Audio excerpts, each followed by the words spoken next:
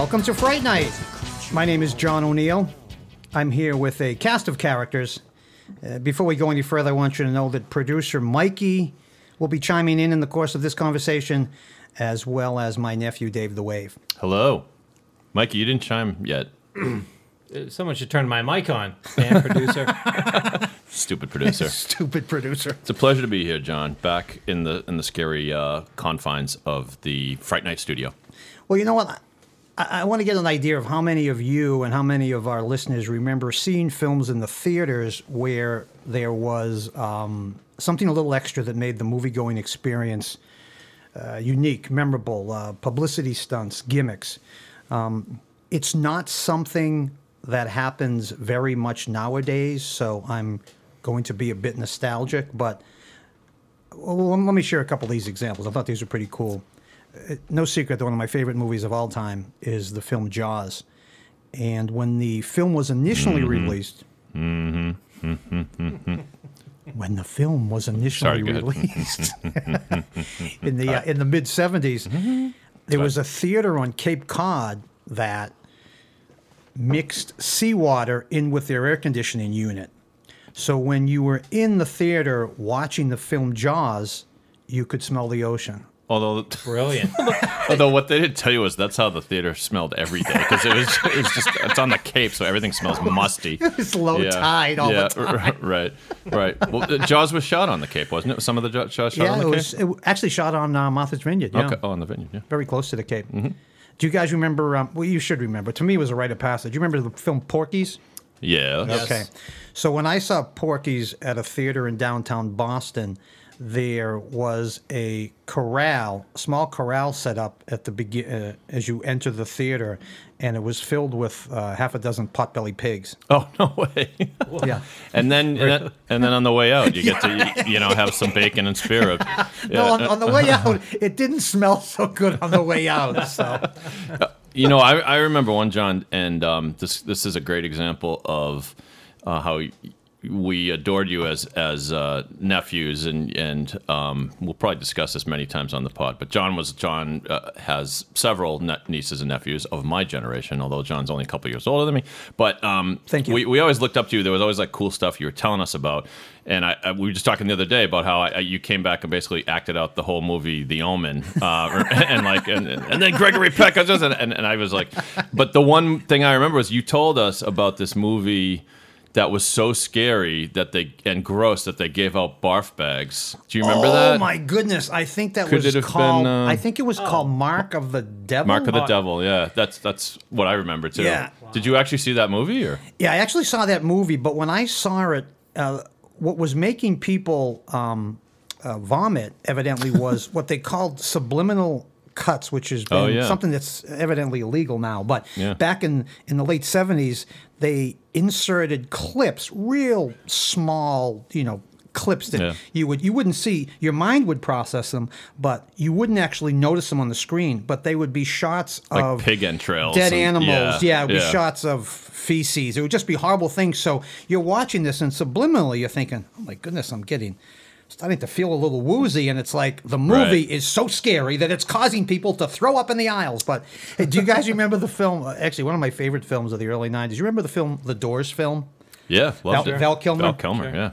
When I saw the premiere of the Doors film, there was a gentleman in the lobby of the theater playing really bad Doors tunes on an organ. So it really sort of set the tune, because it set the tone. Because you remember how the movie begins? It's Jim Morrison basically welcoming folks into a show. It was that great clip from his poetry. Everybody in? Yeah. Is everybody in? And then what does he say? The show is about to begin? The show is about to begin. Yeah, I remember that. Dave, nice work. Thank you. So I mean, those are some publicity stunts that I remember, and I think it's always been a way of attracting attention to a film. I don't think a film can survive on the shtick, but I think it's a way of creating a buzz and people wanting to experience something a little bit out of the box. The 1950s, there was a movie director by the name of William Castle who really made a name for himself in the B-movie industry by utilizing such gimmicks. Anybody heard of William Castle? I think we're hearing about him right now. Yes, I Touche. Well put.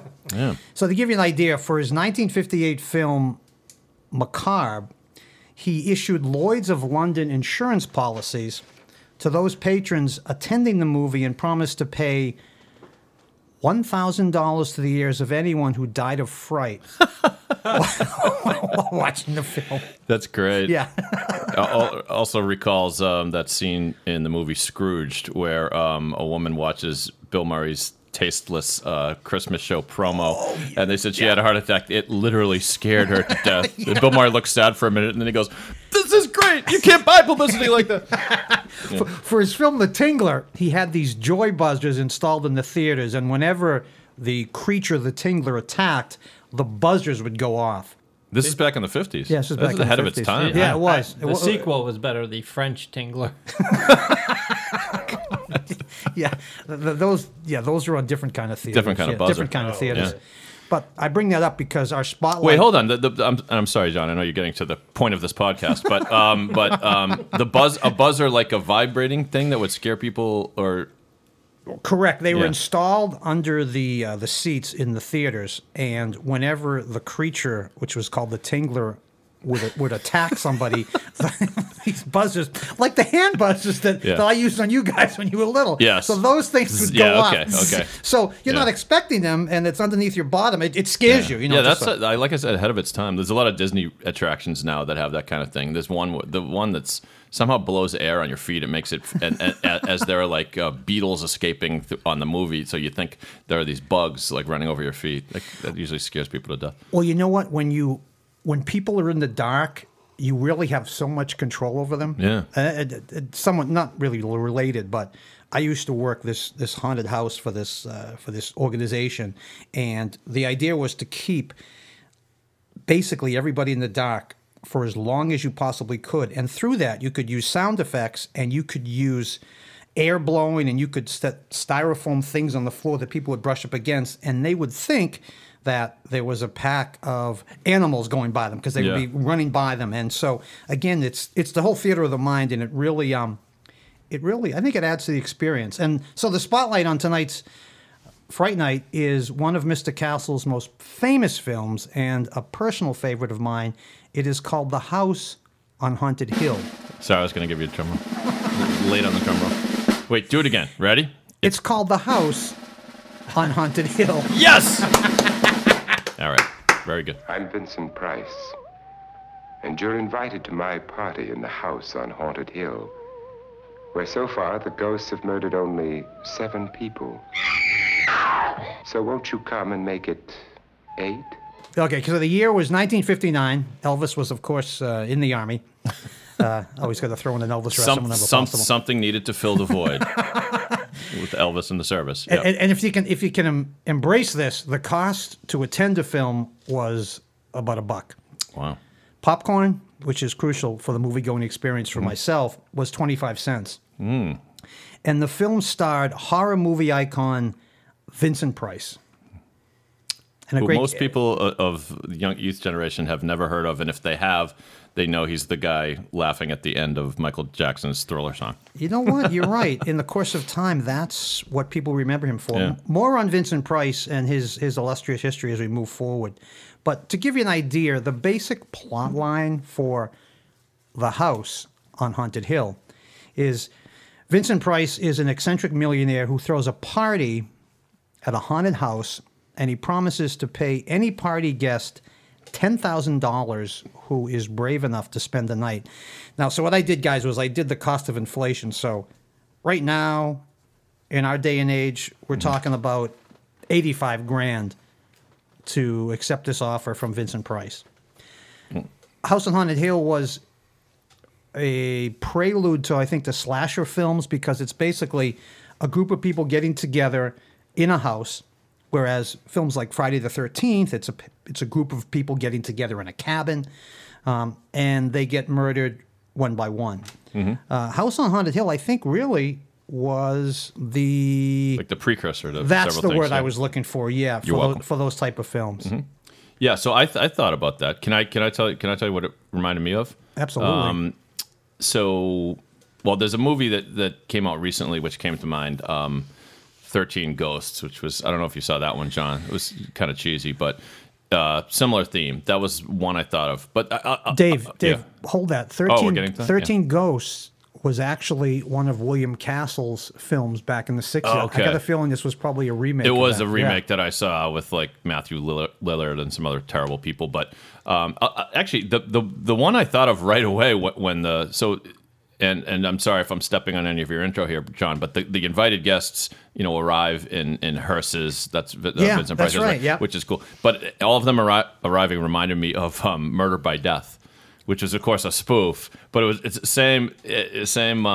Like, I don't know if Murder by Death was a spoof on a particular movie, but if not, it might have been influenced by. Right. So Murder by Death was everything was set up to create the illusion that there was a murder taking place at this mansion, right? Right. And so everything was, the guests didn't know that everything was being catered, that they had fog machines out front blowing the fog, right. and they had hired actors to play, I think, the staff and that kind of stuff. Okay. Yeah, no, you got it. But it was a comedy. It was a satire. Peter Falk. Right. Yeah, and Truman Capote in a cameo at the beginning. It was all a phony. Oh, great movie. No, I it just reminded at the end of that movie that Peter Sellers plays the Charlie Chan character, and his son says to him at the end as they're leaving, he goes, "Pop, I don't understand. Was there a murder or not?" And he goes, "Yes, Kill Good Weekend." Well, that goes along the lines of a movie that didn't do so well in the theaters, came out in the mid '80s called Clue. Oh yeah, which was along those lines, and it was, and actually, ironically, Clue was my favorite board game, but more on Clue later. House on Haunted Hill. Much more successful than the Shoots and Ladders, the movie. Or Hungry Hippos, the movie. Clue, much better.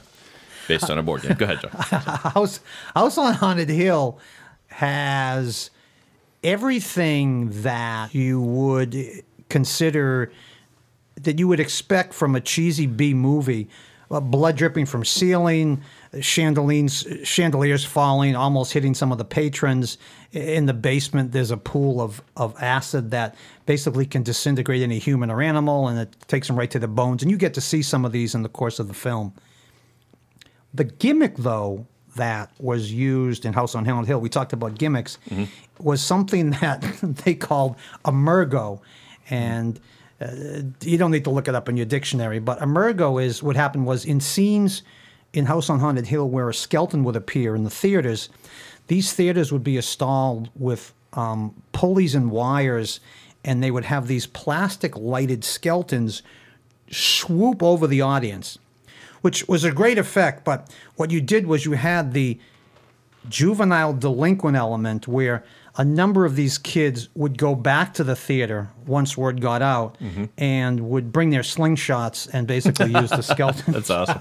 For target practice. I mean, also ahead of its time, that's kind of like a Rocky Horror thing, right? I was never a big Rocky Horror guy, but that I wasn't either, Dave. Yeah. But that's what it was known for, audience participation and stuff. Yeah. So the skeleton. Well, I know you're going to get to it, but it's one of that's probably one of the campiest moments in the movie. The bit with the skeleton. Yeah.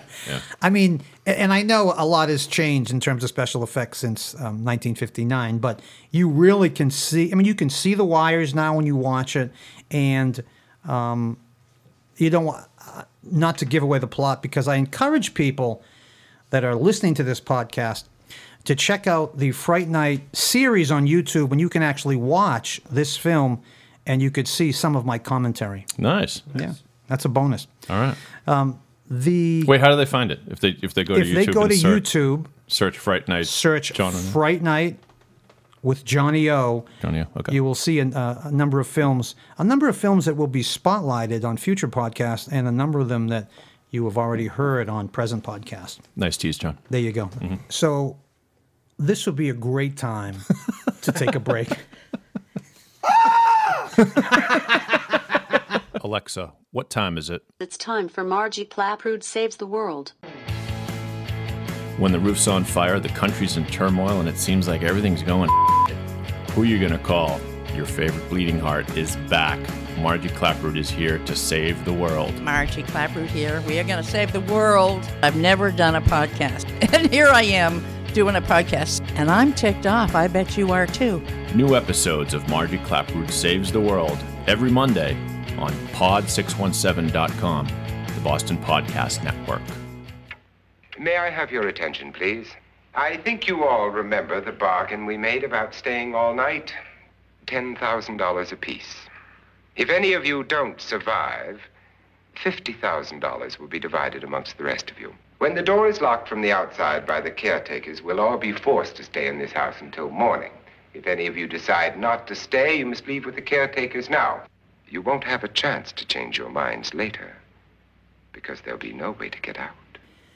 Welcome back to Fright Night. My name is John O'Neill, and I'm joined here with producer Mikey and my nephew, Dave the Wave. What's up? Hey, We're John. here. John has us tied up and is getting the chloroform ready. I thought we were just talking about horror movies, John. What the I hell? got my scotch in my hand. Yeah. That's a mystery of the film. That's right. Scotch and what? That's a deep reference. Well, Yes. it is a deep reference, and we are talking about the classic B movie House on Haunted Hill, released in 1959, starring Vincent Price. And boys and listeners, what's interesting about this film is it's one of those features that has fallen into what they call public domain, which in layman's terms means that virtually anyone can begin duplicating the film and selling DVD copies of it. Many moons ago, I worked in an industry that really no longer exists. It was media distribution. This is when people used to buy cassettes, they used to buy CDs, they used to buy VHS, they used to buy vinyl. Vinyl is starting to come back, which is sort of warms my heart. But there was a period of time when people used to buy the physical units of this, and I used to be one of the people that was buying mass quantities of DVDs, distributing them to the masses up and down the eastern seaboard. Is that why you still have boxes of them in your basement? Because along with the cassettes, VHS, Beta. Well, I could say I bought hundreds, not thousands, but I definitely bought hundreds and hundreds copies of House on Haunted Hill because it was so inexpensive to purchase, and yet it did have a name that people were familiar with. And what's also interesting is that public domain films are sort of hit or miss. There are some qualities, and you can find almost all of these on YouTube. But if you're looking for House on Haunted Hill on YouTube, definitely go with the Fright Night version hosted by Johnny O. But the point I'm trying to make is not all public domain copies of these features are the same. Some of them are horrible, and some of them have a lot of video dropout. So you really have to look, and you really have to find the one that has the best quality. And a lot of times, the ones with the best quality are something where you probably can purchase them online, and it's relatively small money, like $1.99, $2.99. So, but that's why. So you can just go on YouTube, because I watched this movie on Amazon Prime, which you can do if you care to. Was the quality really good? Yeah, Yeah, I thought okay, it was good. okay, And Mikey, okay. you said you I watch it in color. Oh, yeah, that's right. see. I didn't notice that. Yeah, that's right. Obviously colorized, right? It was the original was obviously in black and white, right? Yeah. Okay. Yeah. I actually worked with the company that colorized this version. I think they're out of Philadelphia. They colorize a number of these public domain films, and so they have to find the best print, because some of these are like first, second, third generation dubs, and they're just horrible. But if you can find a great copy, and they did find a great copy of the House on Haunted Hill, the one Mikey watched, but the thing about the colorized version of this, Mike, what sort of this is the special effects, which again were subpar back in '59. They're really exposed. They're not as dramatic when you see them in color. It looks even more cheesier, and I'm Even for the worse, cheese. yeah. But it Right. looks even more cheesier. Yeah, I got a really bad copy that I saw once, and instead of Vincent Price, it had Soupy Sales in that role, which I thought just kind of ruined the scariness of it all. Well put. Well put. So let's talk about the cast, boys and girls. Frederick Lauren is played by one of my favorite actors of all time, Vincent Price. First time I saw Vincent Price on the big screen was in a film that was released in 3D, and I saw it at the Norwood Theater in re-release like in the 70s. It was called The House of Wax. Have you guys ever seen The House of Wax? Famously, one of the first 3D movies, I think, right? You know what? Yeah, the Creature, Revenge of the Creature was one of the first horror 3Ds that I think they actually put together. But it had a very small shelf life, the whole 3D movie back in the day. Now, there's a lot of films that they release in 3D, but back in the late 50s, it was a small shelf life, maybe 4 or 5 years. Wasn't there a scene in that movie where someone had one of those paddles with the ball attached to the string, and it's like, gee, I wonder why they put that in? No, that's so true. Yeah. That's so true. There was actually a number of scenes that, as you watch House on Haunted Wax, as you watch the House That's the big crossover hit. as you watch House of Wax, there were certain scenes where, when you watch them on television, they don't really. It's like, why are they showing the guy hitting the paddle, and why are they showing someone throwing the ball of wax at the camera? Because it was in 3D. What? Just quick aside here. I would like from all three of us the best 3D you've ever seen, best 3D movie experience, because I always when you first hear about 3D, it's like, wow, cool, and it looks like it's coming right at you. It almost always is disappointing, I think. But there's a couple that I remember that were pretty cool. Boy, that's a good question. What's yours, Mikey? It's not. What are you gonna? Is it the one you're gonna say? No. Is it a horror movie, Mike? No. Oh, okay. Then you go ahead. It's gonna be different than the one I liked. It was Gravity. Oh, One of my favorite movies of the last 5 years. I don't think I saw Gravity in 3D. Well, that must have been pretty cool in 3D. It was an amazing experience in the theater. It wasn't like Avatar or the old Friday 13th. Yeah, 3. That's where I was going. That's where I was singing going. thrown at you. That's right. That was funny, cheesy. That was awesome. Wait, Gravity was the Sandra Bullock one, right? Sandra Bullock. Did her nipples look even more perky She in had 3D? on an astronaut suit. I know. For most of it. Yeah, but it was tight fitting. And what was yours going to be, John? My favorite was a movie, and I actually saw it in the theaters with Mikey back in the 80s. It was Friday the 13th, Part 3 in 3D. And the scene that Mike referenced was somebody was actually shot in the eye with a help me out, when you shoot fish, a spear, yeah. Okay. Spear gun? So spear gun. Well, so like something you would use in the water to shoot a shark. Oh yeah, spear gun. Yeah. Right. So Jason points this at one of the characters in the film that you were sort of hoping would go early in the film. He's sort of the geeky, Yeah. nerdy guy, and he gets, is it he or she? Actually, no, I'm sorry. She gets shot right in the eye and just goes into the pond. So I thought that was really cool because they do it point of view from her just before the point of entry. So Best 3D I ever saw was in Epcot Center, the Michael Jackson movie Captain EO, which is a pretty cheesy film, but the effects were good. And the precursor to that was in that theater in Epcot. They had this horrible movie produced by Kodak, which was called Priceless Memories or something, or I don't know, but it was just like basically about a kid flying a kite, but but you saw it from the point of view of like you were in the sky and the kite's coming towards you, and it was the first time I ever went, holy crap! Like it looked like the kite was right in front of the person sitting in front of me, and everybody reaches out. Everybody does a stupid reach out to try to touch the kite. But you know what? I wasn't even thinking about amusement parks, but I did go to Universal Studios, and I remember the Back to the Future ride, which is no longer there. But the Back to the Future ride, you get into one of those DeLoreans. You know why it's not there? Somebody went up to 88 miles an hour by mistake, and the ride went back in time, and now it's not here anymore. But the best 1.21 gigawatts. Sorry, but the best. Did you guys ever experience that? I don't think I did that one. Oh my goodness! The favorite part is when you actually go into the mouth of a dinosaur. Okay.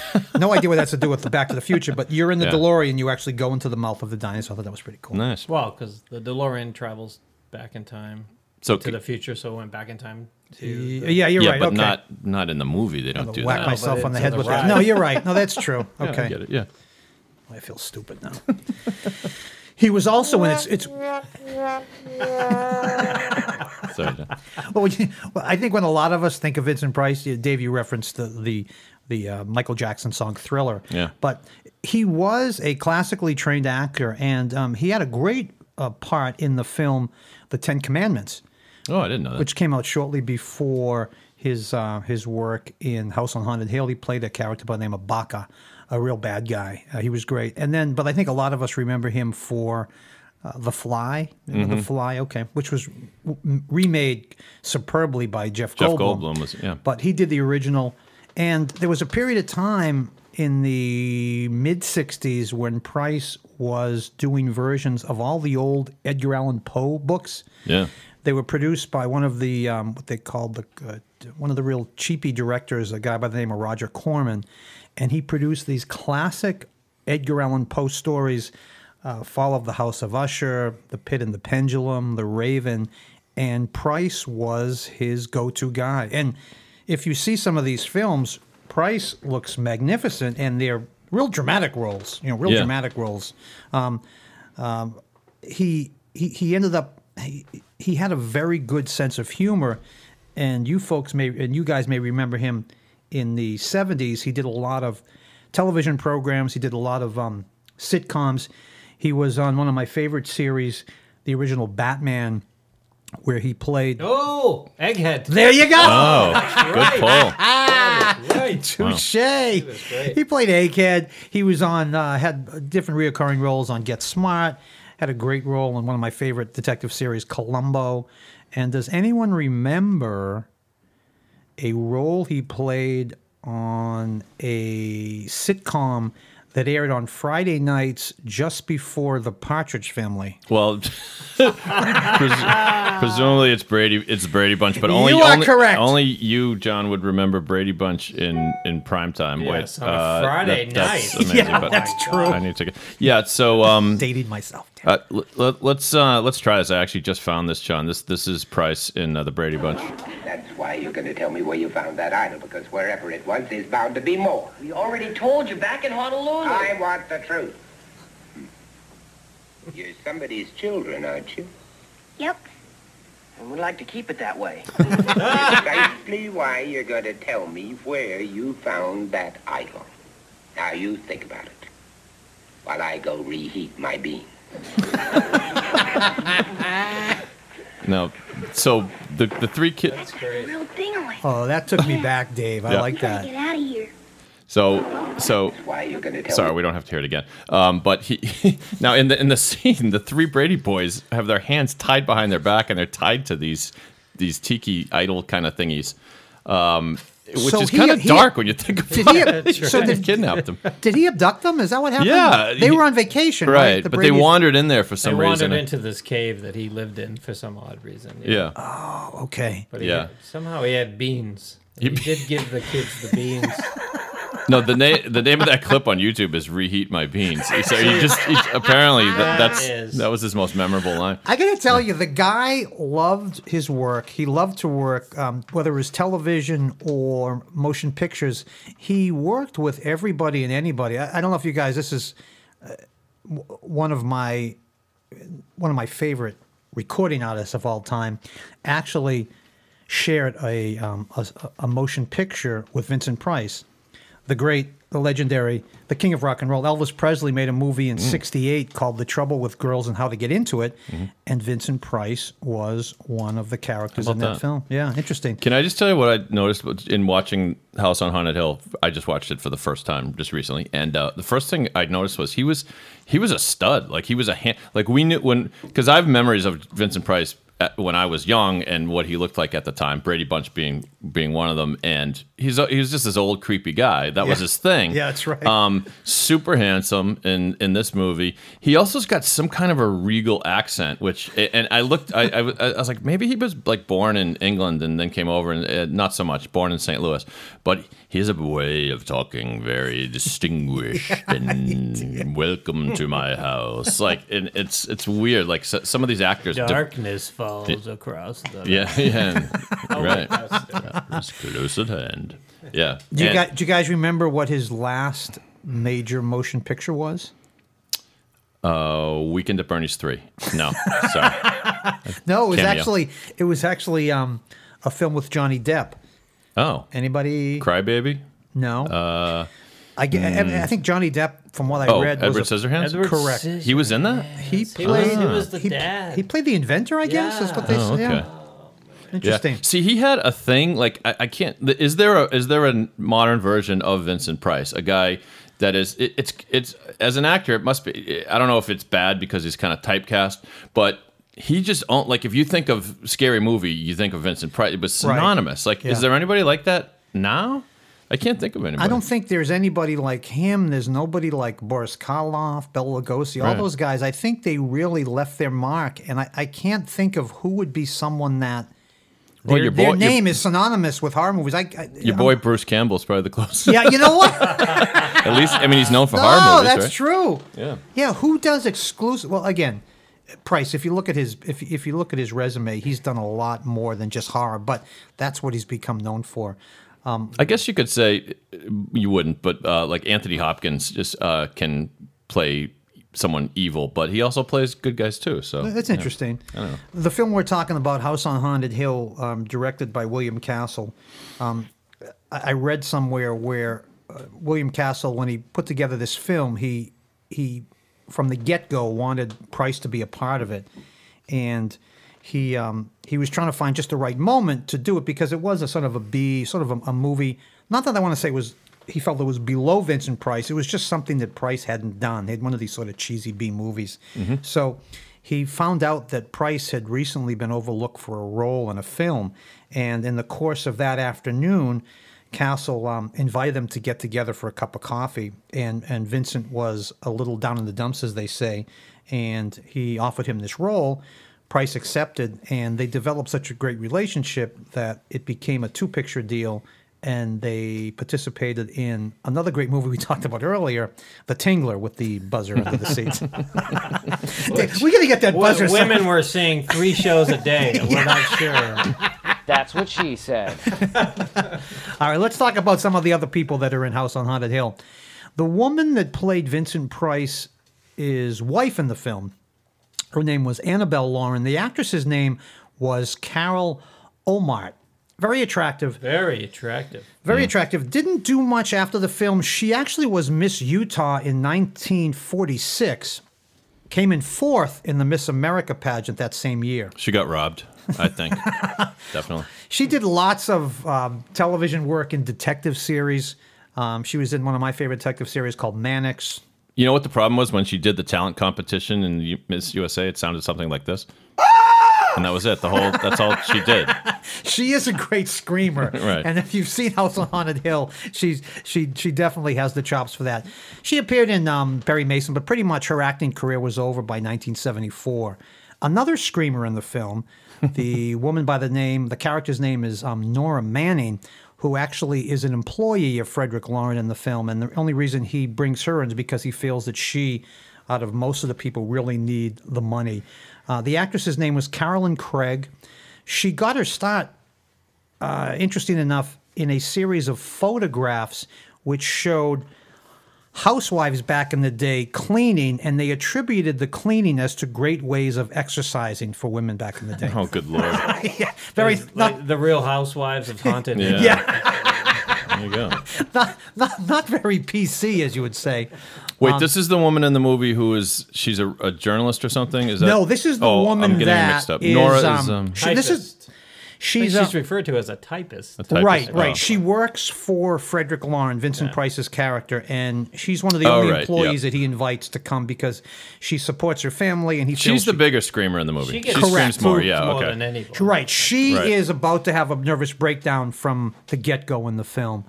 She had a very, very small part in the film Giant, but fortunately or unfortunately, House on Haunted Hill was her last movie appearance. Mm-hmm. Wah, wah. I have actually.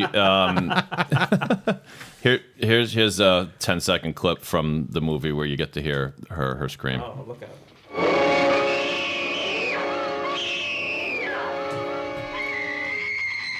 Quality scream. Oh, excellent. She's a great screamer. Lance Schroeder is one of the characters in the film. He was portrayed by the actor by the name of Richard Long. Richard Long, probably most famously remembered as the professor in the television show from the early 70s called Nanny and the Professor. He was also in a cowboy series called Big Valley. He played Jared Barkley. That must have sucked because he'd be at parties and he'd be like, "Oh, have I seen you in anything?" He goes, "Yeah, I played the professor." And the person would be like, "You know what? I've seen every episode of Gilligan's Island. You're not the professor." No, not that professor. The other professor. Yeah. And that means a lot coming from someone that we refer to as the professor, Dave. I That would have be been known yourself. as the professor in the past. Yes. Unfortunately, our good friend Richard Long had a bad heart condition and died of a heart attack at the age of 47. Oh. Poor guy. Dr. David Trent was played by an actor by the name of Alan Marshall. Interesting guy. He had a chronic nervous condition and basically quit films because of his anxiety and devoted much of his career to stage work. Wait, this is the guy in the movie who owns the house, that guy? Pritchard? Is that who you're talking about? No, this Who is are we talking actually about? Dr. David Trent. Oh, okay. He is the, yeah. I guess you would call him the nemesis. He is the one Yep. that is trying to take care of people because he's a doctor and he believes people are experiencing hysteria. As the film unfolds, you get to real he has ulterior motives for Frederick Lauren's wife. Could have been one of the inspirations for Leslie Nielsen's doctor character on the movie Airplane, in the Airplane movies. Yeah, he has that. He looks very charming, very swarmy. He actually was the original casting choice for Brett Butler in Gone with the Wind. Oh. Yeah, didn't sort of pan out. And a little tidbit, he was actually very, very good friends with the actor by the name of Jimmy Stewart. Oh, frankly, John, I don't give a damn. One of my favorite characters in the film is the character by the name of Watson Pritchard. He's played by a great character actor by the name of Elijah Cook Jr. Very versatile. His nickname was Cookie. He was what Hollywood called back in the day their lightest heavy, because he was a very slight build guy, but he was in everything from one of my brother's favorite films, Maltese Falcon. He played this character, Wilmer, and Humphrey Bogart in the film calls him, references him as the cheaper the crook, the gaudier the patter. He was a guy that lived his last days in a shack out in the desert, out in Bishop, California. Had no agent. Continued to work regularly because people would seek him out. Maybe if he had an agent, he could have afforded something better than the shack. He came off in the movie as the most skittish. I mean, that was his character. He was supposed to be, right? But he was even for a horror movie, he was too skittish to he was just everything. He was nervous about everything. But you know what? Next to Vincent Price, he worked more than anybody else on this film. His career actually lasted almost 60 years. His last role was in Magnum P.I., where he played a mob boss by the name of Ice Pick. Anyone see that episode? Yeah. As we wind our way down through the cast, there was the woman that played the. I think they referred to her as a gossip columnist. Right. Her name was Ruth Bridgers. Her real name was Julie Mitchum. She happened to be relation. No way. Robert Mitchum. The older sister of Robert come on. Mitchum. Yeah. How about that? She was born in Bridgeport, Connecticut. She only appeared in 8 films, and House on Haunted Hill was her last film. She mysteriously disappeared at the end of the film. She had a what they call an uncredited role in the film The Ten Commandments or The Ten Commandments, and so she was with Vincent Price then, but they didn't know. I don't know if that had any reason why she was hired to be part of this film. She was the Scotch and Mikey. We can now reveal that she curiously twice in the movie she orders a Scotch and yeah, that's right. with Scotch and then omits the whatever the and was. Yeah. Right, but we could relate to her. We can relate Yes. to her. You guys can relate to her, yeah. And last, but by no means least, one of the more creepier characters in this film was the character's name is Mrs. Slides. I refer to her as the ugly hag in the film that makes an appearance that probably scares everybody, scares the bejeebers out of everybody. And she actually is one of the caretakers in the mansion, and that's why... That was the clip I played, actually. That Yeah. was she was Oh, was screaming. that her? When Yeah, she first, okay, when the yeah. creepy hag first. Yeah, you got to see. And she looks like Yeah. she's on roller skates in the film. I don't quite know. She might have been on roller skates, but... It's that is the classic easy way to scare a kid, or really most is just a horrible looking old woman. I mean that this might have been the first invented, the horrible looking old woman with the pale gray skin and there's something evil about her eyes and everything, scene. And then it's so funny though, because in the movie she floats like seemingly in a sort of disembodied way. She just kind of float, and then you find out later it's like no, she's one of the staff. It's like, oh, give me a break. How did she There's something going on here. You know? I'm on IMDb, Dave, looking for her. Yeah. The actress's name is Leona Anderson. Could not find anything short of House on Haunted Hill. So this might have been a one and done role. Was for she her. the Where's the Beef lady? No, that was I somebody don't else. know. No, She no, was I'm just relatively kidding. old in '59, but Yes, sure. so anyway, that rounds out our cast. Oh, you didn't mention her coworker, I couldn't. the weird butler guy or Right, whatever the he was. butler Yeah. dude. I don't know. Uncredited. Oh, but he does have one Does he line. have a line? He has a line. He says something like, Come with us. "Yeah, come with us, or they'll kill us all," or something like that. And in my notes, I wrote down here, he resembled an older Ed Rooney from Ferris Bueller's Day Off. He sort of resembled Ed Rooney a little bit. Yeah. The film, Yeah. the film itself has some great scenes. What I found interesting, we were talking about Vincent Price earlier, was some of the scenes with Vincent Price and his wife are really compelling. I mean, he has a great wit, and it is used quite a bit in his conversations because you get to know from the very beginning of the movie that there's a lot of hate between him and his wife, and you get to realize that she's not the first of his wives. Right. She's the third, I think. I believe she's the third of his wives. Right. And for whatever reason, it seems they've all married Frederick Lauren for his wad of cash for the most part. They have a great scene early in the movie where Vincent Price, you can tell they don't have a happy marriage, right? Because he keeps saying, "Oh, it was your idea to throw this party," and she says, "Well, why didn't you invite any of my friends?" And that there's a moment where he does the classic cinema, grab her by the shoulders and says, "Annabelle, you'll cross me if you ever get the chance," or something like that. And he's grabbing her by the shoulders, and it's like it's every horror movie has that moment where you're trying to. It's sort of reminiscent of the scene, and I'll bring up Airplane again, where the woman's out of control and people grab her by the shoulders. Calm down, you got to calm down. Then they start smacking her around. It's the same kind of deal. Yeah.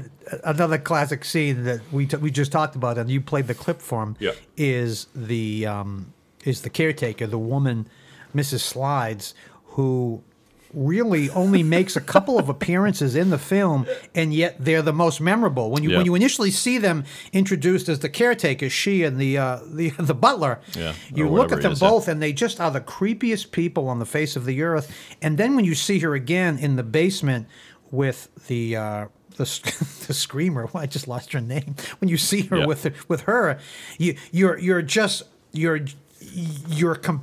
almost want to scream, or you say, "Oh my goodness, what is this person doing here?" So that is actually, and actually when you're looking at this movie, trying to find this movie online, and again, I always suggest go to Fright Night with Johnny O, and you'll see the great version. But when you're looking for the movie online, the clips that they highlight are the brief appearances of this woman, Miss Slides. Yeah. Just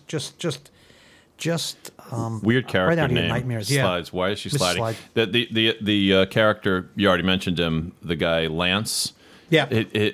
I mean, talk about a classic Hollywood name. The character's name is Lance Schroeder. It's like it sounds like what Homer Simpson would like to change his name to. I wish my name was Lance Schroeder.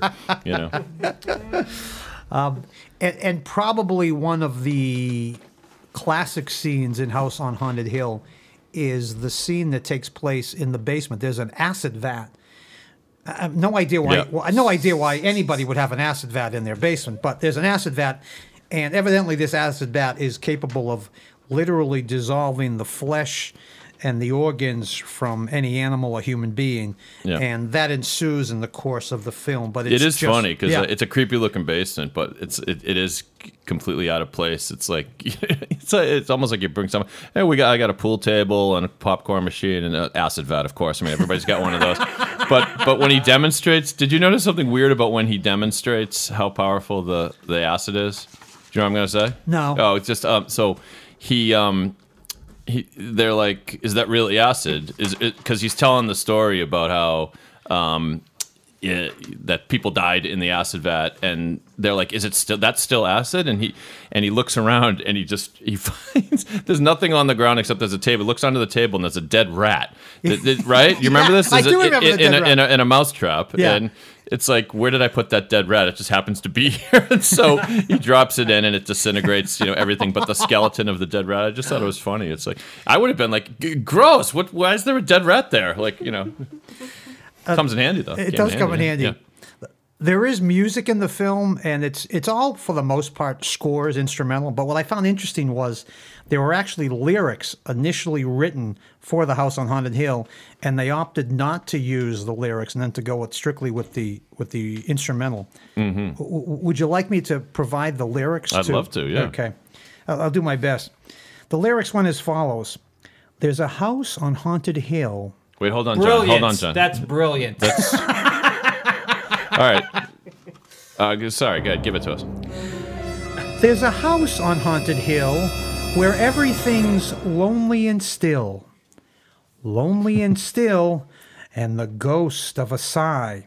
When we whispered goodbye, it lingers on, and each night gives a heartbroken cry. Yes, there's a house on Haunted Hill where love walked there in a strange silent chill. A strange silent chill. There are memories that yearn for our hearts to return, and a promise we failed to fulfill. But we'll never go back. No, we'll never go back to the house on Haunted Hill. That's crazy. That's crazy. It's a shame that has been lost to history. They should have recorded really that. is. I think it's amazing that like Alice Cooper didn't record that at some point. Just pick it off the pot. It would have added so much to the movie. Right. I got a great idea. Why don't we take a very brief break? Let's do it. And maybe come back with some House on Haunted Hill trivia. Can't wait. Oh no. License and registration, please, sir. What's the problem, officer? Well, son, lots of problems. You were doing 115 miles an hour in a 35 zone. You have a blown tail light and a blown headlight. About a mile back there on the road, you ran over a whole family of deer and some very cute bunnies. You appear to have several kinds of illegal explosive drugs and firearms in the back seat. Not to mention, there's a 300-pound bearded man who's bound and gagged back there for some reason. What do you have to say for yourself, son? If you log on to pod617.com, you can listen to some great podcasts and produce one of your own. Pod617.com, huh? Okay. Have a nice day, sir. At pod617.com, you'll find on-demand podcasts on politics, sports, music, and amazing storytelling. And pod617.com will produce a broadcast-quality show for you to promote your business or professional service. Listen to the voices of your city and join the community. Pod617.com, the Boston Podcast Network. I changed my mind. You're under arrest. Aw. It's almost time to lock up the house. Then your party will really begin. I wonder how it'll end. Welcome back to Fright Night. My name is John O'Neill. I'm joined here by producer Mikey and my nephew Dave the Wave. How was that? That was right. That was a House on Haunted Hill scream, Dave. Touche. Can you share with me some things that maybe some of our podcast listeners may not know about the film? And can you try to stump the masters? Yeah, stump. You don't like Stump the Freak? Can we Stump call the this Freak. Stump Yeah, the Stump the Freak. I you're like the that better, okay. yeah. All right. I do have a few questions, John. First off, the characters in the film, the guests to the murder party or whatever they call it, are presented with guns. They each receive a gun to ostensibly to defend themselves. The guns are presented in what? Well, they were given the guns. In what? Yeah, classic scene that takes place in. The guns come in what kind of container? I guess is the question. I think little coffins. Is that right? Yes, very good. So don't I get a bell or something? A little later. Oh, there's the bell. Gotcha. Okay. Wait, I didn't hear the bell. Did you hear the bell? Oh, there we go. John, okay, that's good. the bell in your head. I know. And what for a bonus point? What kind of guns were they? They were 45 caliber pistols. Yes. Wow. Well done. Very good. Thank you. okay, comedian Michael Nelson actually did a voiceover version of House on Haunted Hill for what popular, I believe it was Comedy Channel television show. Was that Mystery Theater 3000? Close enough. Mystery Science Theater. Oh, there you 3000. go. Yeah. Okay. Very good.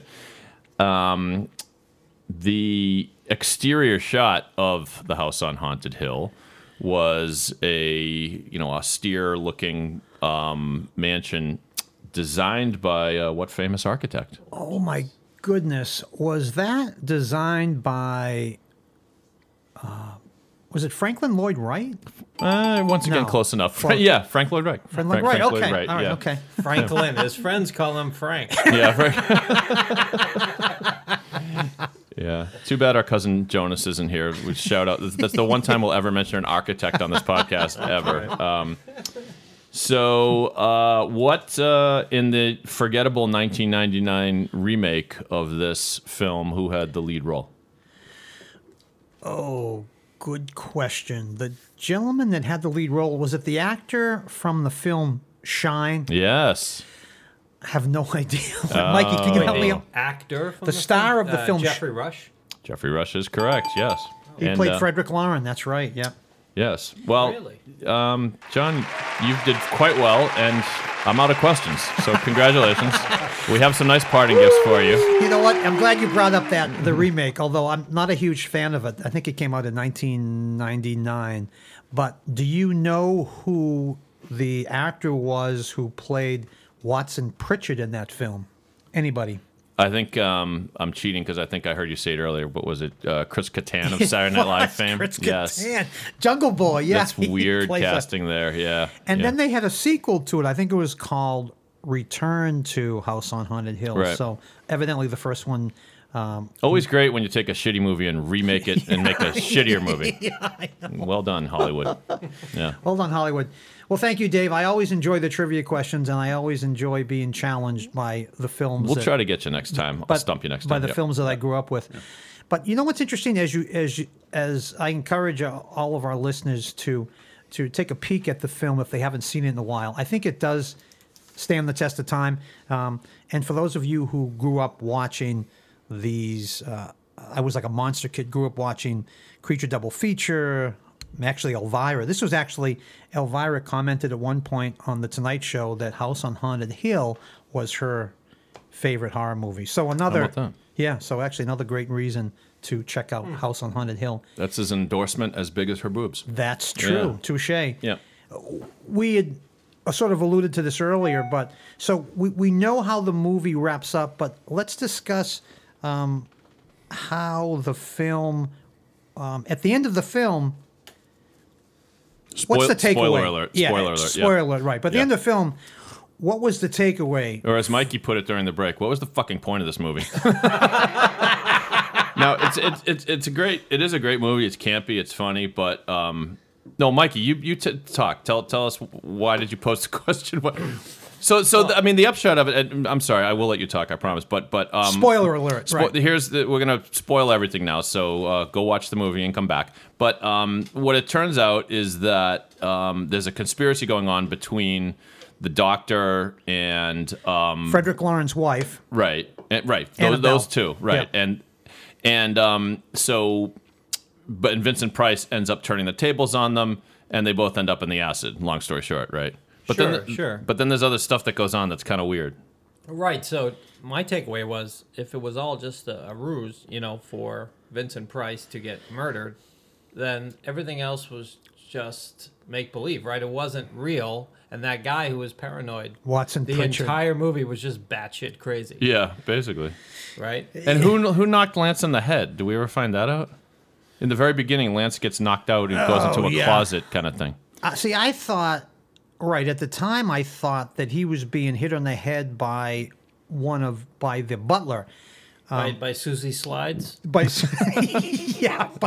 Susan Slide's counterpart, the butler. Right, the butler guy. No yeah. idea what his first name is. Right. But so I thought that was the case, and I think that was to sort of draw suspicion off of Lance, so you wouldn't think that he Okay. was involved. But you know what? But then again, think about it. The very beginning, as they're in the hearses making their way to the party, Watson Pritchard announces that it's described by Frederick Lauren that he is coming back to this mansion where his brother was actually murdered. He's one of the 7 people that were killed. So it establishes that there was some history. But those murders didn't have anything to do with these 2 murders, because these 2 murders were for a very specific purpose. Right. Unless Vincent Price keeps holding these parties and killing random people for different reasons. But I don't think that's it. No. I think Frederick Lauren is indulging Annabelle's request to have such a party, although not inviting any of her friends, because he feels deep down in his heart that she is trying to murder him. And I remember in one of the earliest scenes, he alludes that she tried to... Puts arsenic in right, his yeah. Oh, yeah. That's when he says, and if you given the chance, you'd do it again, Annabelle. Yes. Yeah, that's right. But then how do you explain, how did the doctor get invited to the party? That must have been a happy coincidence that Vincent Price invites the guy who's actually secretly banging his wife. Yeah, right? that's right. I don't understand how the guest list was drawn. I understand Pritchard being there because Pritchard seems to be obsessed with horrible goings on, and he lost his brother at this place for whatever reason. Probably had nothing to do with Frederick Lauren or his wife or his wives. But then you wonder, and I get how his employer, how his employee, that woman, she's invited. They invite a local columnist because maybe they're looking maybe they're thinking of selling the mansion, and her story in the local tabloid is going to bring that up. But then you're right, Dr. Trent, he would only be invited.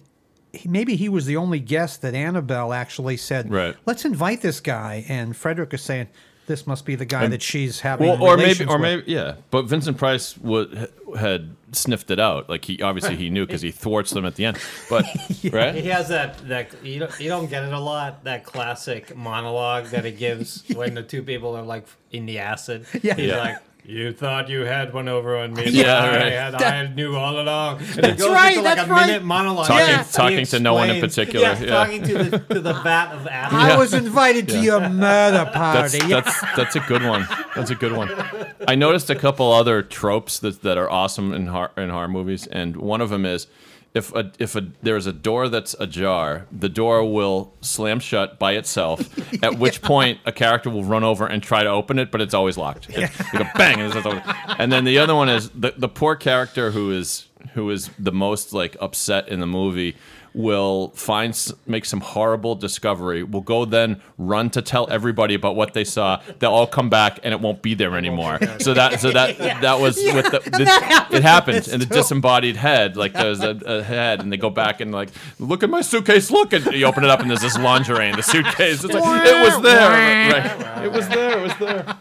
Yeah. And my final weird observation was, what was with the rope scene when the what's her name? The woman they're trying to drive crazy. Is that the brunette? Whatever her name is. The brunette. She works for Frederick Lauren. And, correct. Right. Her name is Nora Manning. Nora. So Nora's character. There's one scene where she's being haunted by a parent ghost, but there's this rope that emerges and that was great though. But that was for '59. That was huge. Where the rope. Yeah, I don't know how they see it again. You're right, because what Mikey said earlier is if this is all a ruse, like.